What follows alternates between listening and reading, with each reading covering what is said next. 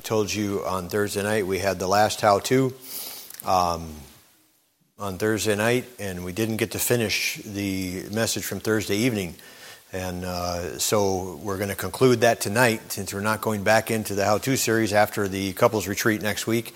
And the title of the message for Thursday evening was How to Maintain Proper Relationships in the Church. How to maintain proper relationships in the church. And we kind of took a little bit longer on the first point than maybe I had planned or thought, but was necessary things regarding the relationships that we have in the church. And there is a family relationship that's given to us very clearly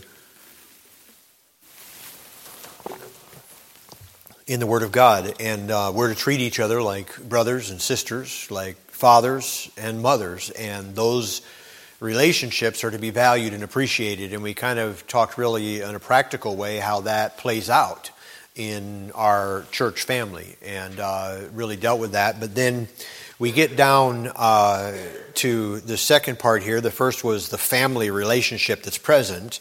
And then secondly, I want you to see that there is a faithful responsibility that we have, that we've got a responsibility that we are to be faithful to do.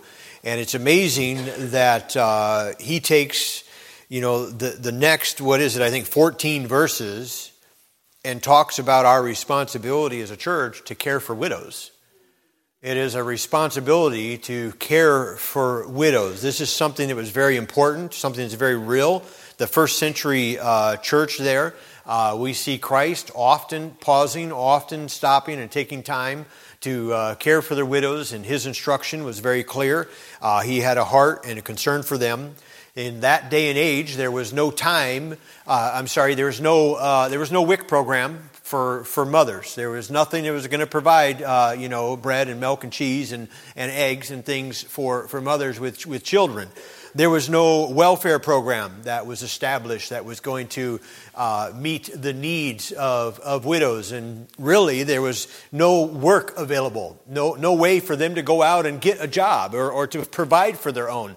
You could read the story of Ruth and really get kind of a good picture of the situation and the plight that was that for those widow women that are mentioned there in the book of Ruth, and how they had to go out and just try and glean off the edge of the field, hoping that they could get enough food to sustain themselves, because there really wasn't any means for them to be cared for or taken care of without their husband or without their father. Once those two characters were removed from their lives, whether through death or separation or whatever might have happened, that there was the end result was that they many times were destitute. And so the church was called to care for them. In Psalm 68, verse number 5, he says, a father of the fatherless, a judge of the widows, is God in his holy habitation. The word judge there literally means advocate. It's an advocate. He is an advocate for the widows. It's something that's on the heart and mind that God wants us to take care of the widows. We know that in the book of Acts, in the first church, that the call of deacons into the place of service for the church, one large portion of that, the waiting of tables and the caring for widows, to help meet that need that the church widows were taken care of. And so as a church, we need to understand our biblical admonition, our responsibility that we are to faithfully minister to widows. And so we want to see in the scriptures what that responsibility is. First of all, I want you to realize that he gives us clearly here, there's some qualifications for the widow's needs to be met by the church. It's very clearly stated for us here. It was not put on the church to care for every widow in the community. There was some qualifications, and it's wise for a church to have some, you might call standard operating procedures. You might call them some policies, some guidelines in place. Not that they can't ever be adjusted or adapted because of certain needs, but just some guidelines on how the church will handle situations. We get calls here at the church several times a month, sometimes several times a week, for people, especially like the month of December. A lot of calls for help for aid? Do you provide Christmas for children? Do you provide, pay for fuel oil for winter? Do you pay people's rent? Do you, lots and lots of needs are out there. I mean, the needs are endless. Even with all of the welfare programs that are available today, they're still calling around and looking for churches to provide and meet those needs. And so there were some qualifications that he gave us here that are very clear, and we ought to have this in our heart and mind. First of all, the need had to be real. Look in verse number, I have 3 and 4 here. We covered 1 and 2 on Thursday night. So in verse number 3 and 4, he says, honor widows that are widows indeed. But if any widow have children or nephews, let them first to show piety at home and to require their parents, for that is good and acceptable before God. So he says, hey, you got parents, you got family, you got some nephews, you got some brothers and sisters, you got some extended relatives. Okay, they should be caring for you. That is the responsibility of the family. If they have some surviving family members that are out there that are available, the family should feel the weight of that responsibility, and it should go on the family to care for them. We are, of course, under the same guide today. He says in verse number 8 there, he says, but if any provide not for his own, and especially for those of his own house, he hath denied the faith and is worse than an infidel. Now, we often use that verse and look at it and talk about it from the aspect of a father and a dad, that he ought to be providing for his own, and if he doesn't care for his own and provide for his own, he's worse than an infidel. But do you understand, in the context of this passage, what they're talking about is the family taking care of the widows. They're saying, if you don't take care of your own, you've denied the faith and you're worse than an infidel. He's saying that there is a responsibility there for you to care for your own. They were to go to their family first. We see then, with regards to this, secondly, that the widow was to be righteous. This is very important. You don't just give away money. You don't just say, oh, there's a need here, so we're just going to give money. Sometimes, well, let's read the verses here. He says in verse number 5, 6, and 7, he says, now show that a widow indeed and desolate trusteth in God, and continueth in supplication and prayers night and day. He says here, now she that is a widow indeed and desolate trusteth in God, and continueth in supplication and prayers night and day. But she that liveth in pleasure is dead while she liveth. And these things give in charge, that they may be blameless. Look down at verse number 10. Again, talking about her. Verse number 10 says, well reported of for good works.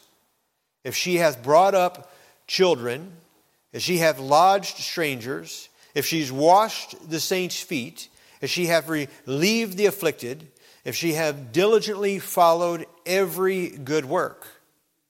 So we see three things about her, 3 requirements with regards to her righteousness if the church is going to feel the weight of responsibility to care for her. We see her salvation, her supplication, and her service. They're all 3 listed here. We see her salvation. She trusteth in God. We see her supplication, that she continued in supplication and prayers night and day. And we see her service in verse 10, well reported of for the good works that she's been doing. So what I'm saying is the responsibility is not given to the church to just give money to anybody and everybody. The weight and responsibility of the church to care for widows is not even those that might happen to attend the church if they've been here on a Sunday. He says, hey, you need to realize that it's pretty important, first of all, that the need be real, that there's not any family or somebody else that could do it. And then she needs to be righteous. And what I was going to say is there are some parents that would do wise to follow this with regards to what they're giving their children. And you've got grown children that are out in the world and they're taking the funds and the monies that you're giving towards them and using it on all kinds of, just a wicked lifestyle. You don't want to promote that. You don't want to fund that. You don't want to. The money that God has blessed you with, you don't want to give towards trying to continue to feed that. You got to think about that. And sometimes even when we reach the point where you're going to be passing off the scene, and I talked to a pastor this week. He called me. He says, "Hey, I've just had a huge responsibility put on me." He said, "A guy called me.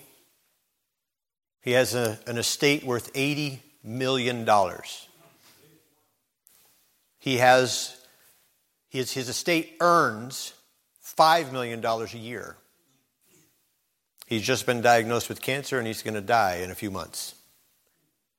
He called me and asked me to talk to his children without them knowing and call him back and ask and tell him if his children are worthy of receiving that inheritance or if he should do something else with it." You see, most people don't have enough wisdom for that.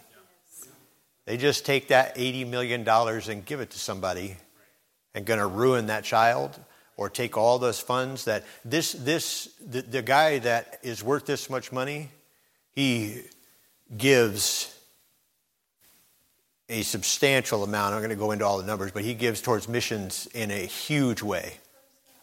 Funds many missions work. Just built an entire school in Haiti. He just took care of the whole cost. He just built it.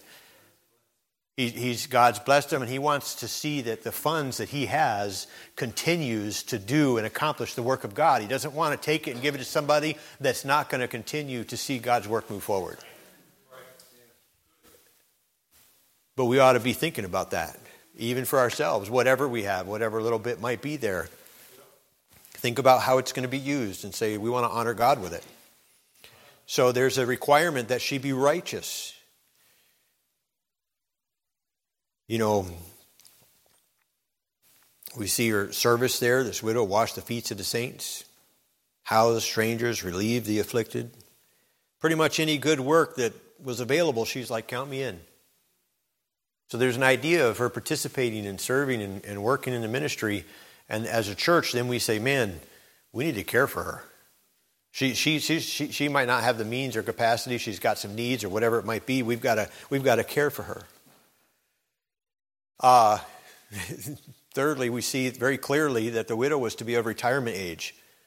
And it's given here very clearly. It says here in verse number 9, he says, "Let not a widow be taken under the number under 80 years old, having been the wife of one man." So there's kind of a twofold statement here, but basically she's supposed to be 60 years old or older.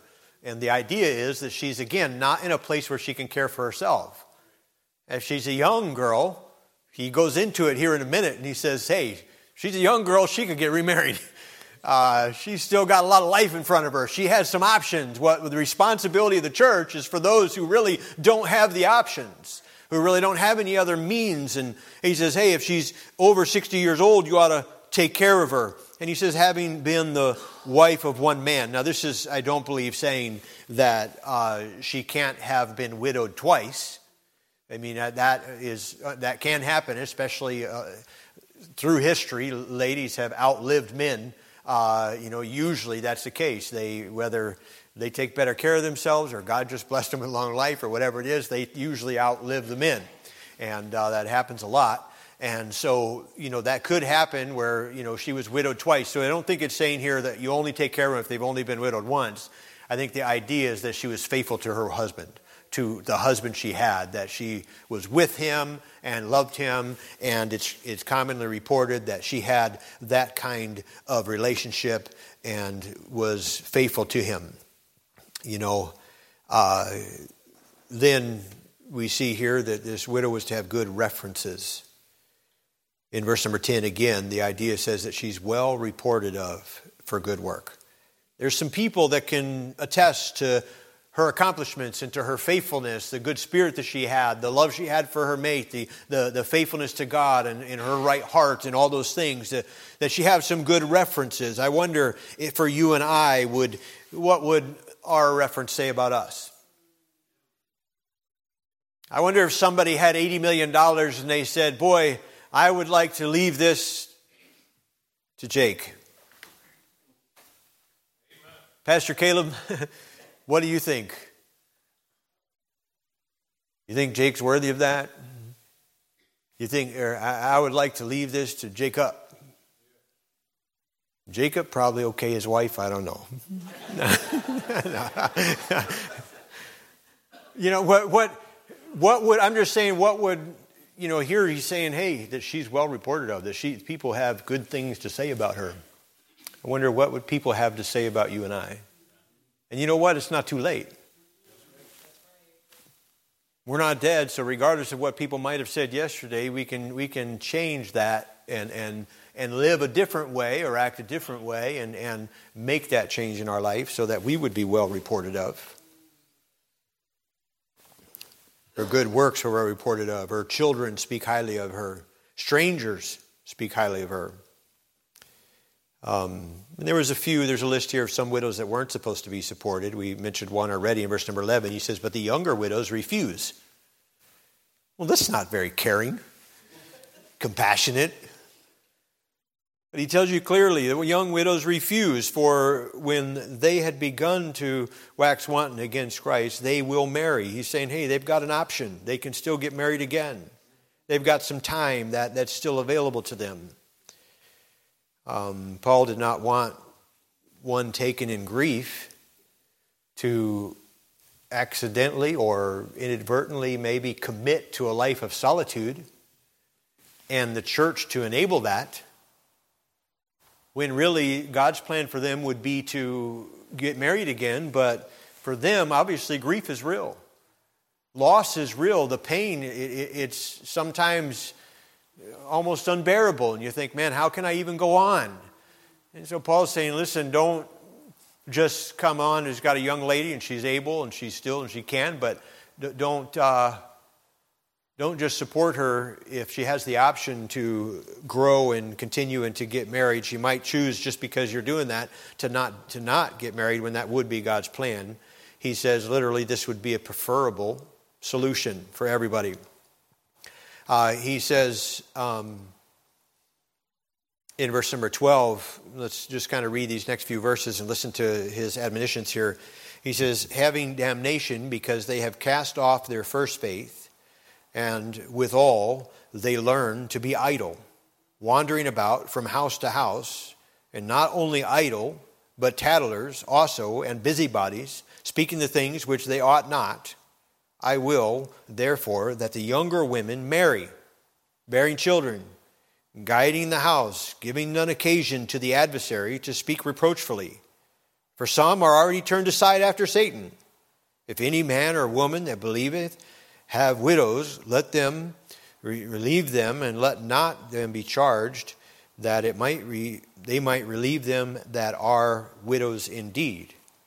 He says, he gives a list here of reasons why you wouldn't want to just support a younger person. He says, man, there's a real possibility that they're going to end up doing these things. And you think about it, what our society has done through welfare programs that are providing for people that don't need it. And you think about this list here, that they learn to be idle, wandering from house to house. And not only idle, he says, but tattlers, also busybodies, speaking things which they ought not, given to an occasion to the adversary. He says, man, this is what you're doing. You're opening it up for the adversary to come in, to allow them to be busybodies, because they're not about the work that they should be doing. Caring for their home, loving their family, caring for the kids, preparing the meals, being involved in so much activity just to live that you don't have time to be a busybody. But when your needs are met somewhere else, you can be a busybody. That's what Paul says. He's pretty straightforward about it. The call in verse 14, 15 there is for a woman to care for the home. Now that's not very popular today. It's not a very liked admonition or truth from the Scriptures. But Paul clearly states that there's a benefit to that. And when they're not involved in that, you're giving occasion to the adversary. You're opening yourself up. No matter how smart we think we are today, we can't improve upon the Scriptures. We could avoid a lot of problems if we would follow the Scriptures. Paul summarizes in verse number 16. He says, if any man or woman that believeth have widows, let them relieve them, and let none the church be charged, that it may be relieved them that are widows indeed. So he kind of recaps, and he says, hey, the first line of defense is the family. The family needs to pick it up. This needs to be. And then 3 times in this passage, Paul underscores the responsibility of the family to take care of the elderly. That's what he's supposed to do. Verse 8 makes it very clear. Now let me say this just before we move on to the last point, and that is that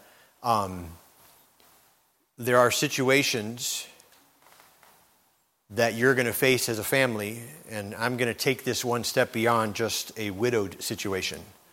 But there's situations that you're going to face, sometimes caring for somebody you love. And those things are going to arise, and you're not going to be in a place to be able to care for them effectively. And if you're not careful, you'll allow false guilt to keep you from doing what is really best for the individual. It's not necessarily what's best for you. And sometimes our conscience and our heart, and man, we've always said we would never put Dad in a home, and Dad's going to be with me. And listen, you know I believe that we ought to care for our parents. And that's what we ought to do. If at all possible, that's what we ought. My grandma lived with us for 3.5 years. I mean, that's the testimony I grew up with, and I think we ought to care for that's biblical. There's situations that arise medically. Sometimes people dealing with dementia, the things happen. Somebody on dementia can be uncontrollable, and they get out of the house, and they're out wandering around the community. And you get to a place where you're not really doing what's best for them so that you can feel better about how you're caring for them. And I'm just saying don't put that false guilt on you. Do what is ultimately best for them. And do it, with peace, and don't stress about that. I know sometimes, especially in our, I know we're going to care for our family. And we get there, and we find out that, medically there's things that have to be administered every single day at so many hours, different times or whatever, and it's impossible schedule for you to keep. You need a full-time nurse. The cost for that you can't handle. There's things that come up, and you got to adapt. And so go ahead and adapt and understand it'll be okay. I didn't want somebody to take these thoughts that I gave here tonight about, listen, it's the family's responsibility to care for the widow. That is true. But there's extenuating circumstances beyond that, medically, and dealing with people with Alzheimer's or dementia or things that come up that physically, you're not in a place to do that. And it might be the best thing for them that they get the kind of care they need. And so just wanted to make that clear before we moved on here. Then I want you to see, lastly, that we have the followers' respect is described for us in verses 17 through 25. He says, let elders that rule well be counted worthy of double honor, especially they who labor in the word and doctrine. For the Scripture saith, thou shalt not muzzle the ox that treadeth out the corn, and the laborer is worthy of his reward. Against an elder receive not an accusation, but before 2 or 3 witnesses. Them that sin rebuketh before all, that others also may fear. I charge thee before God and the Lord Jesus Christ and the elect angels, that thou observe these things without preferring one before another, doing nothing by partiality. Lay hands suddenly on no man, neither be a partaker of other men's sins. Keep thyself pure. Drink no longer water, but use a little wine for thy stomach's sake and thine oft infirmities. Some men's sins are open beforehand, but going before to judgment, and some men they follow after. Likewise also the good works of some are manifest beforehand, and they that are otherwise cannot be hid. So there's a lot of stuff in here. First of all, we see the necessity for respect. The qualification here given for respect. There's some qualifications for the pastor. Amen? There's some qualifications for the man of God. And he kind of describes some things here. And he says, hey, yes, the man of God is worthy of respect, but there is some necessary things that he needs to be displaying. There is some qualifications given to us back in chapter number 3 that we see. And we're not going to take time to turn there, but churches all over America today are looking for a pastor that's qualified. Pastor Derek knows he's had his name out there and talking to and looking. There's many churches that are looking for a pastor that's qualified. And I'm saying if you've got a pastor, and this is, I told Pastor Derek when I'm talking about this, I'm going to gloss over most of this. But if you've got a pastor that is fit and qualified, you ought to praise the Lord. Because there are so many churches that don't have that. And there's many churches that are just looking for somebody that's qualified, that's going to do the job, that meets the requirements that are found in the Scripture for somebody that's preaching the gospel to be able to lead the church. And when he's talking about his qualifications, he talks here about his management skills. He says that he ruleth well. Ruleth is to preside over, it's to maintain. In Acts chapter 20, verse number 28, he says, take heed therefore unto yourselves and to all of the flock over which the Holy Ghost hath made you overseer, to feed the church of God, which he hath purchased with his own blood.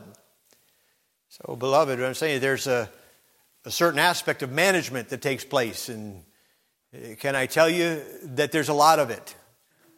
There's a lot of it from the management side, of administration side of the church. And, if things are running smoothly, praise God. Just praise God. We can be thankful that things are running smoothly and that, it's just, I'm not the best at it, and certainly an area that I could improve, but what I want to say is that it doesn't just happen. It doesn't just magically happen. There's a lot of people involved in making it happen. And many people giving of their time and helping to organize and keeping things on track. And so they says, hey, if he's ruling well, praise God. Praise God for it. He might not do everything the way you would. He might not do everything the best way possible. But is he leading in the right direction? Is he leading in the right direction? There are for us these things. He says his management skills, but then he also talks about his ministry. His ministry, he says that he labor in the word. He's faithful to preach the word, to preach sound doctrine. Praise the Lord if he preaches the word. If he's preaching sound doctrine. In my studying for this particular passage of Scripture, I read one guy that took that verse. What was the verse there on 23? Drink no longer water, but use a little wine for thy stomach's sake. And he went off on a tangent and talked about how that, Paul's concern for Timothy is that he would take the rule or law of moderation to an extreme and would stop drinking altogether. And he would begin to adhere to the total abstinence crowd. So he went into this whole thing to use that verse to teach how, social drinking and controlled drinking, a little wine for thy stomach's sake, a little bit of drinking here and there is acceptable and okay. And and that Paul was admonishing Timothy here, listen, don't buy into that. Beloved, there's too much Scripture that's very clear about the destructiveness of alcohol and the damage that it does and the judgment that you're under if you give it to your neighbor. There's too many things in the Scripture to try and sell anybody that has a half a brain and has read the Scriptures that it's okay to do it in moderation.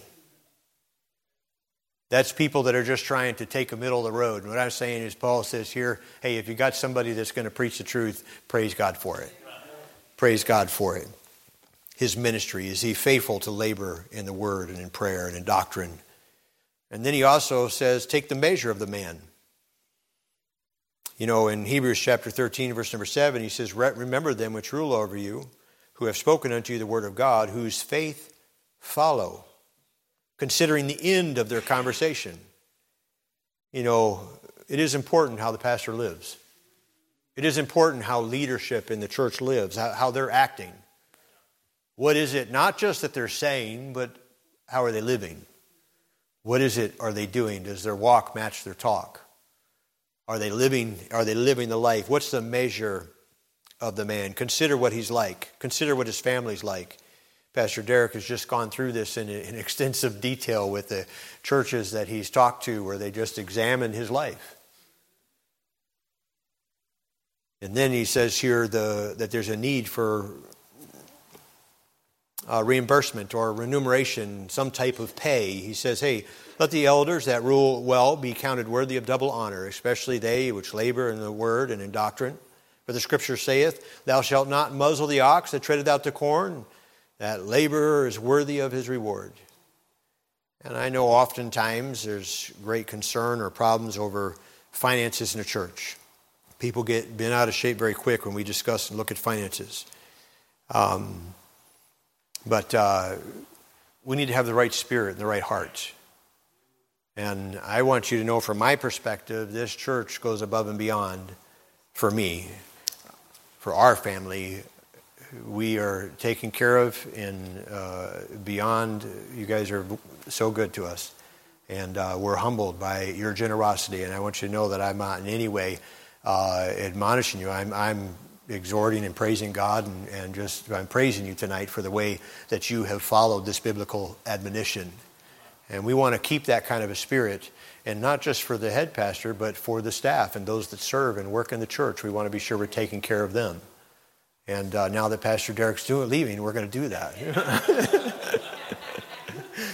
Amen. No, we want to be sure and take care of those that are serving and have the right spirit about it, and make sure that is our mindset. We need to have harmony in the church over these things. There's a couple of goals that he gives us, trying to get an exact, we narrow down onto certain points and certain things and say, well, we ought to take care of his insurance, or we ought to do that, or we ought to be providing for retirement, or maybe we need to take care of some medical, or, maybe we need to do his car, or, there's a lot of maybe little things that you could look at and say, let's do this or do that. But really, let me just give you a couple of principles that he gives us here that should be kind of our guiding mindset with it. And first of all, there's the principle of double honor. And I believe that really just boils down to is do what you can. Do what you can. He's saying if you got a man of God that's doing the work and doing it right and laboring hard, then he's worthy of it. So do what you can. And sometimes the can is not there, but our want to should still be there. There was a time some years ago, we were in the middle of the court case. Things were tight. We were pinching pennies. Met with all the men and said, what do we need to do? We gotta either decrease our outflow or increase our income, one or the other. It's getting pretty tight. And the staff everyone said, you know what, we'll take a pay cut. We'll sacrifice. From their mindset, it was, let's do what we have to as a church. But then from the church's mindset, they're saying, no, we don't want the staff to take a pay cut. We need to find another way to make up this difference. That's what I'm saying, having that kind of a spirit is the kind of spirit that we want to have. And it goes both ways. And when we have that right spirit before the Lord, then there's not a problem. It's not a problem. So, just that they're worthy of double honor, so do what you can. And then there's that principle of muzzling the ox. The idea of, if the ox had to go out and work 8 hours a day, he can't be as effective in the ministry as he could. So he's saying, try to make it so he doesn't have to do that. And my brother Daniel, been pastoring now there in Kentucky for a number of years, and he's still working full time. That's hard. Now, he started the church from scratch, and they're laboring and they're working and trying to get it to the place where, he's talking to me. He says, my goal this year is to be able to get to 3 days a week. if I can just work 3 days a week. And I told him, I said, I don't know how you do it. I said, you're a better man than me, because I can't hardly keep up with the church, and that's all that I'm doing. I feel like I'm always leaving things undone and not accomplishing what I need to do, and there's this fire to put out, and there's this that needs done, and that needs done. I said, I can't imagine taking 40, 50 hours a week and working a job too, and still trying to run the church. And so that's what he's talking about here about muzzling the ox. He says, make it so the needs are met so that he can do the work of the ministry. And I praise God that you guys have done that for me in an exemplary way, and certainly just hats off to the church here and how they have cared for me over these years, and for the staff as well. So we praise the Lord for that. So then there's also the thought here given where he says the time may come that there's a need for some rebuke. In verses 19, 20, 21, he describes and talks about this. If an elder receive not an accusation, but before 2 or 3 witnesses, if the time comes that the man of God for some reason has erred, maybe teaching false doctrine, participating in or doing something that is not correct, can I say that Matthew 18 should be followed and how that's dealt with? Matthew 18 should be followed. And if you're not, we're not going to take time to teach on Matthew 18 tonight, but it's you go to him personally. And if he will not hear thee, you go to him with a couple of brothers. And if he will not hear thee, you bring him before the church. That's the biblical steps for dealing with a brother.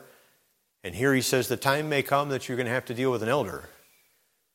And those are sad things. Those are hard things.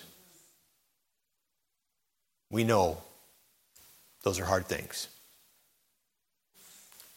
Sometimes it has to be done, but we need to follow biblical process of doing it. Only in and through the Spirit and the power of God can that be done without bringing so much pain and hurt. But I want you to see the Bible does tell us here to do it. The church should never put up with a man of God that's not living right. You shouldn't do it. I'm telling you right now, church, if you look up at Pastor Caleb and Pastor Caleb is living in sin or not doing right, you need to kick me out. For the cause of Christ and for the sake of the church. Don't let me stay behind this pulpit because you love me. Let your love do what's right. It's Pastor, we love you, but you can't keep serving like this. I want you to do that, okay?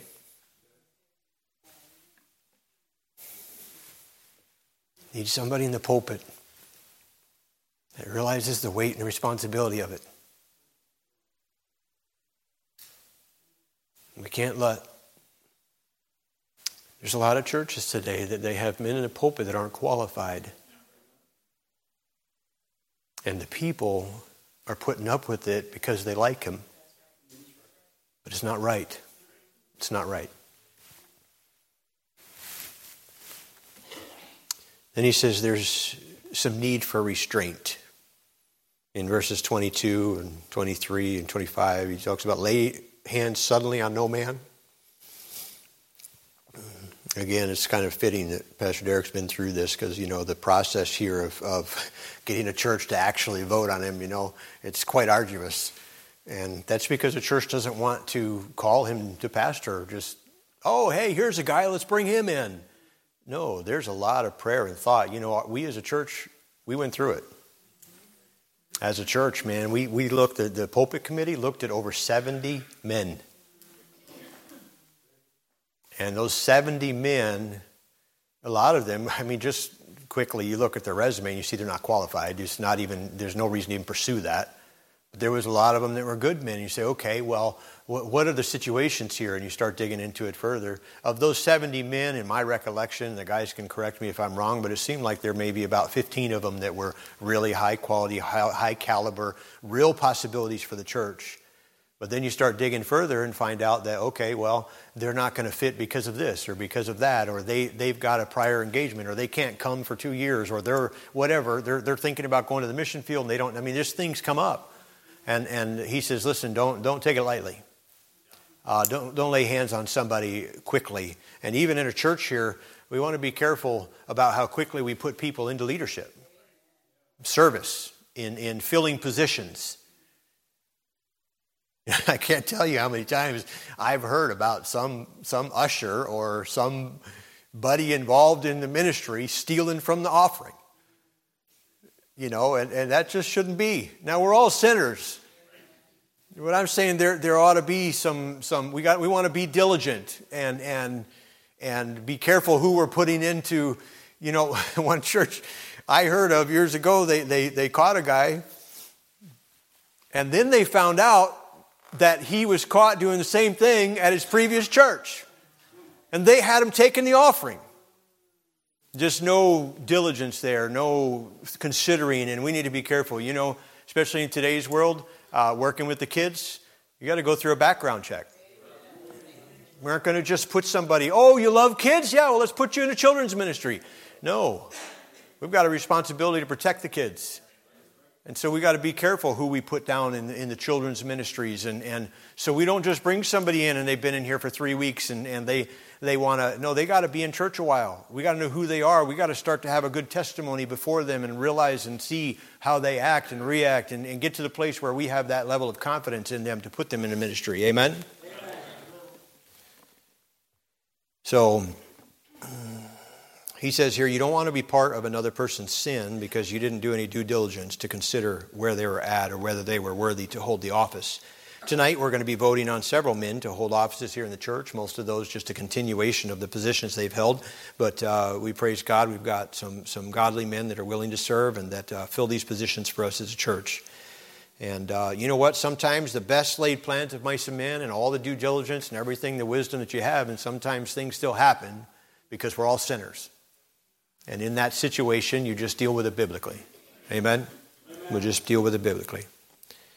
But he tells you here very clearly, he says, sins are going to be made evident. He said, some men's sins are seen beforehand, some men's follow after. He said, but, like the Bible says, be sure your sin will find you out, right? You reap what you sow. It's going to happen. So, as we conclude here, he says very clearly, but if any provide not for his own, he is worse than an infidel. He's denied the faith. So, beloved, every family has to face situations. Every family has to deal with people in different walks of life and different challenges. And in the family of God, we want to handle those biblically. We want to do it right. So as we've seen the family relationship that we have here in church, treating each other with the right kind of respect and love and acknowledgement of their different, their age or the youth, the attractiveness of young ladies. We've got to guard ourselves and protect ourselves, that we are acting proper and right with them, keeping that relationship right with family. And then the faithful responsibility to care for widows. That we want to care for them like God said. If they meet those requirements, we want to be sure as a church that we're doing that. And then just the idea of the respect or the fellowship of the church. How are you responding or respecting those that are leading and for what they do for the Lord and for the church? And those thoughts here on just maintaining those right relationships.